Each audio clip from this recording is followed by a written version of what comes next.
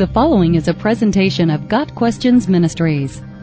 If the penalty for our sins is eternity in hell, how did Jesus' death pay our penalty if he did not spend eternity in hell?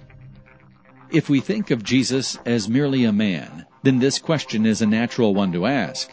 But the reason Jesus did not have to spend eternity in hell is that he is not merely a man, but the God-man.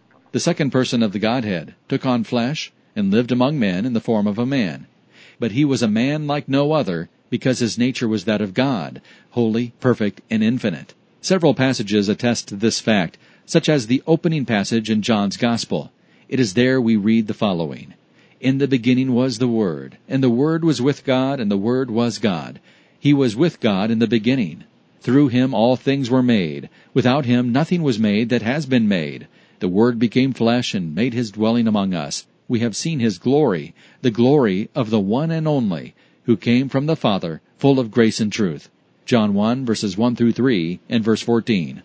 This passage gives as clear a testimony as any that the eternal Word, who is co-eternal with God and of the same essence as God, took on human flesh and made his dwelling, he pitched his tent or tabernacled among us. As the Apostle Paul says regarding Jesus, "For in Christ all the fullness of the deity lives in bodily form." Colossians 2, verse 9. With that in mind, let's look more closely at the question. It is most certainly true that the penalty for our sins is an eternity in hell.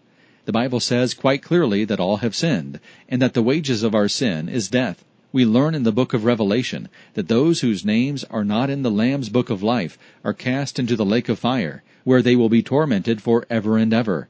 Revelation 20, verses 10 and 15. But how can the death of Jesus atone for the sins of every person who has ever lived? This is where the discussion of Jesus being the God-man comes in. If Jesus were a mere man with sin of his own, then his death would not even atone for his own sin, much less the sins of another. But Jesus is no mere man. He is God in human flesh. As a man, he can identify with those for whom he sacrificed himself. As a perfectly sinless man, he can atone for the sins of mankind without first having atoned for his own sin. And finally, as God, he can fully satisfy the wrath of God that our sins incur. Sin against an infinite God must be paid infinitely. That is why payment for our sin must be infinite. There are only two options for infinite payment.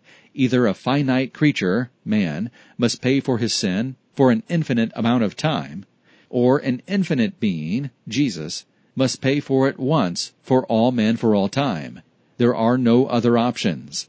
A sin against an infinitely holy God requires an equally infinite satisfaction as payment, or even an eternity in hell will not dissipate God's infinite, righteous wrath against sin. Only a divine being could withstand the infinite wrath of a holy God against our sin. It requires an equally infinite being as a substitute for mankind to satisfy God's wrath. Jesus, as the God-man, fits the bill perfectly. Got Questions Ministries seeks to glorify the Lord Jesus Christ by providing biblical answers to today's questions. Online at gotquestions.org.